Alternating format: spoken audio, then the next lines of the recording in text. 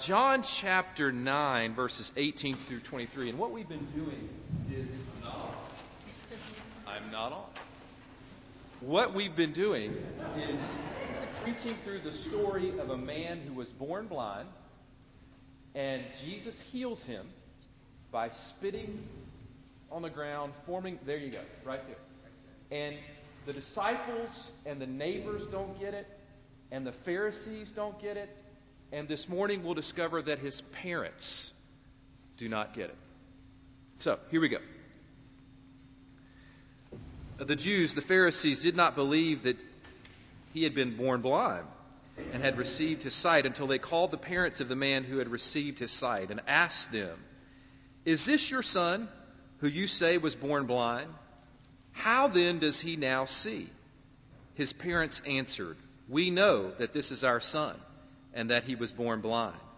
But we do not know how it is that now he sees, nor do we know who opened his eyes. Ask him. He is of age. He will speak for himself." His parents said this because they were afraid of the Jews.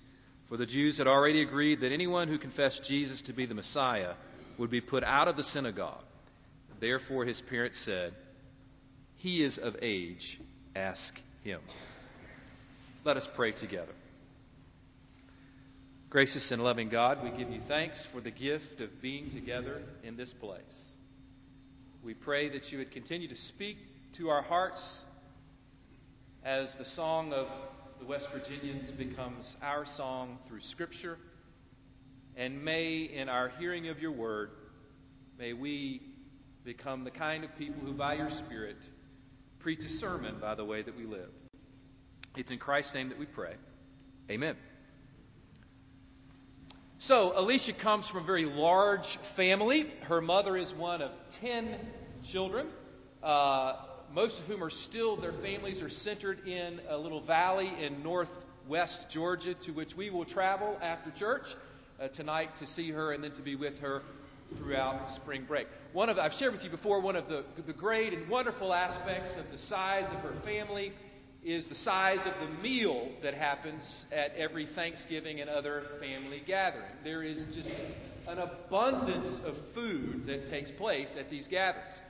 Another aspect of this large family and of the large family gatherings that we have is when you have 75 to 100 people from the same family who have gathered together and there are multiple generations, there is always a baby there. A baby is always being born.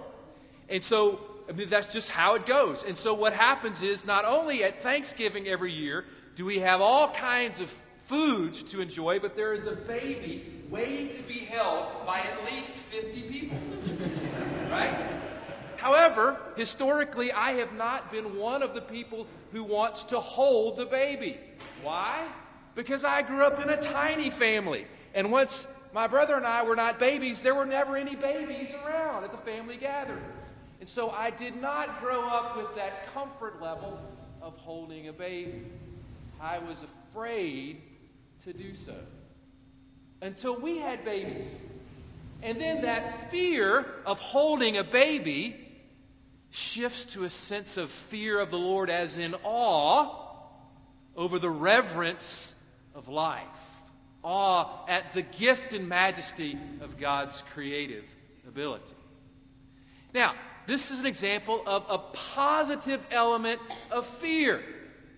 Fear can be a good thing when it causes us to be attentive and protective of someone as precious as a little baby.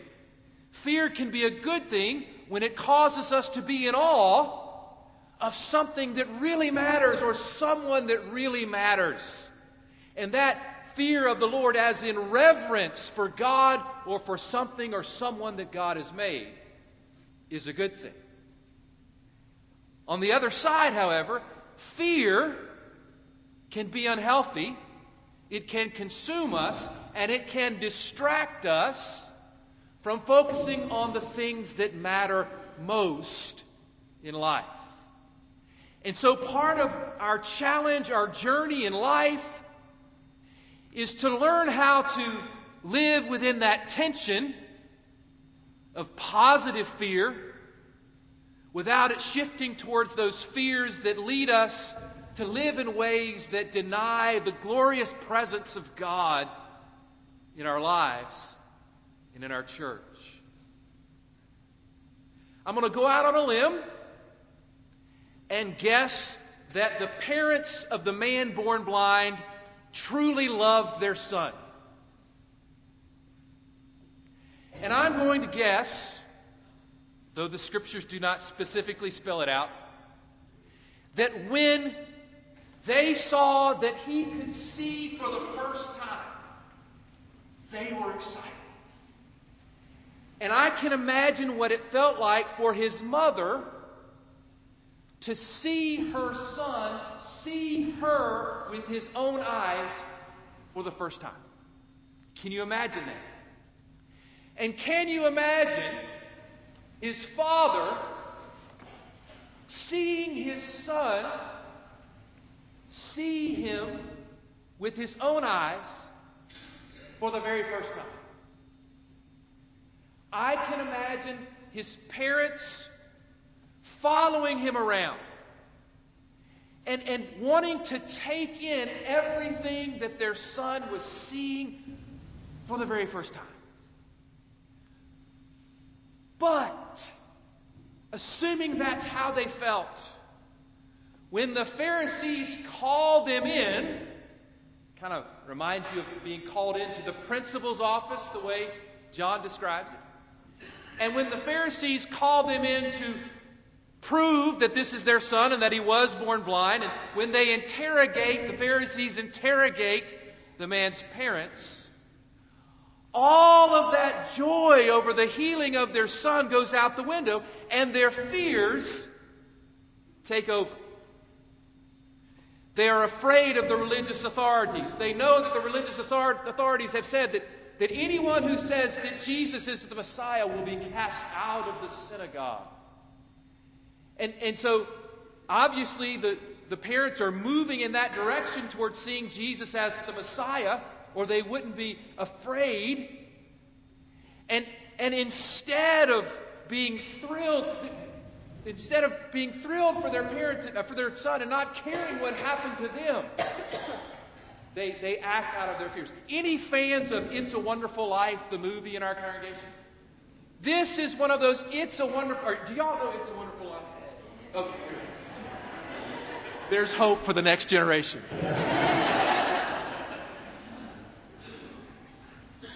End of the movie. Jimmy Stewart is about to be arrested for bank fraud. And the bank examiner has come to his house, and the police have come to his house. And he has new life because the angel has shown him that he really does have a wonderful life. And in that moment, he doesn't care that he's about to be arrested. He says, "Welcome, Mr. Bank Examiner. Welcome, police officers. You have a warrant for my arrest. Wonderful. Come on in, everyone. Zuzu's pedals." Some of you got that. This is that kind of moment when the Pharisees bring in the parents of the man born blind. This is the moment for them to say, "We don't care, you cranky Pharisees. We're going to kill the fatted calf and kill the old red rooster. Come on over for our party. We're not going to let you rain on our parade." It's that kind of moment. And the parents of the blind man miss their moment. Now, it's not that they're unreasonable in being afraid.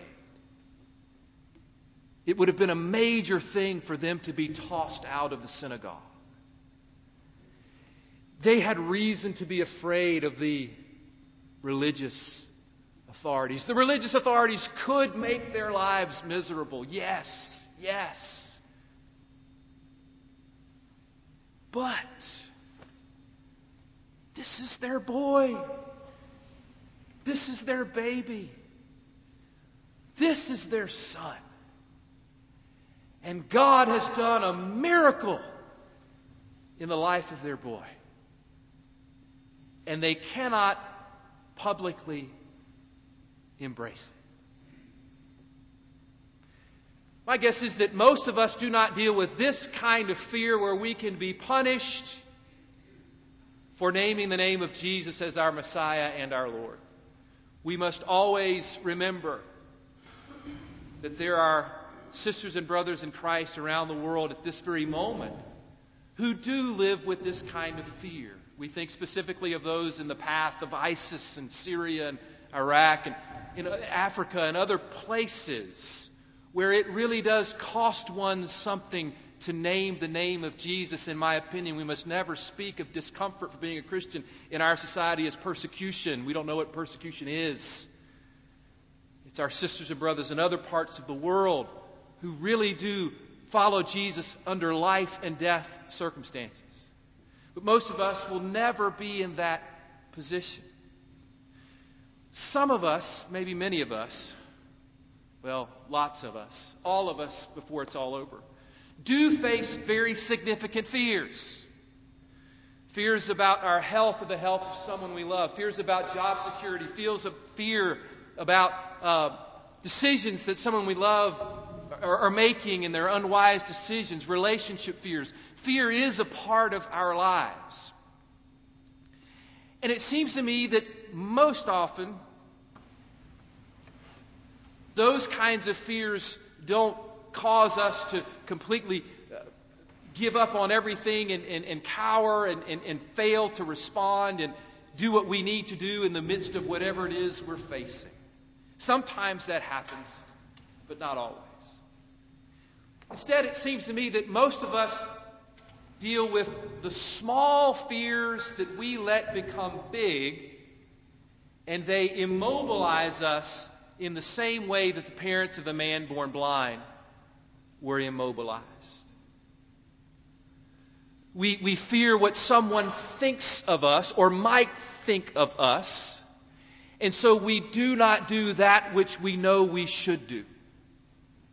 We fear that someone's opinion of us might be lessened if we speak this or that. We fear conflict so much that we value more instead a surface peace instead of having the difficult conversations that ultimately produce growth for ourselves and for our neighbors and for our community. We even fear, though it's very hard to name, growing closer and deeper in our relationship with God. Because we know that when we are honest and open, present with the Lord, that He will want us to change our lives. And we will discover those areas of our lives that are not preaching. We will discover those areas of our lives that are inconsistent with our faith. And so we even fear drawing closer to God because we know that we might have to change. And so this particular passage calls us to face our fears and to trust God, as Rachel said, in our future, who is always, always with us. And to not follow the example of the man's parents. Notice what they do at the end of their conversation with the Pharisees. We don't know who healed him. He's old enough. Ask him. I love the way Alicia describes this in her Sunday school lesson for today. They are so eager to get off of the hot seat that they even will put their son on the hot seat in order to get off of it themselves. Can you imagine what the son is thinking when he hears mom and dad say, "We don't know, ask him, he's old enough"? Go ahead and throw me under the bus, mom and dad, thanks a lot. I really feel your love and support. at this moment. They pass the buck even to their son. And how often do we do the same? Not hopefully to our children, but sweeping away the fear, denying it, pushing it off on someone else or something else. And the word of the Lord calls us today, instead of doing that, sweeping the fear under the rug, get it out in the open, let the air in on it, face it, and with God's help, live through it. A little girl is on the diving board. She's at the edge.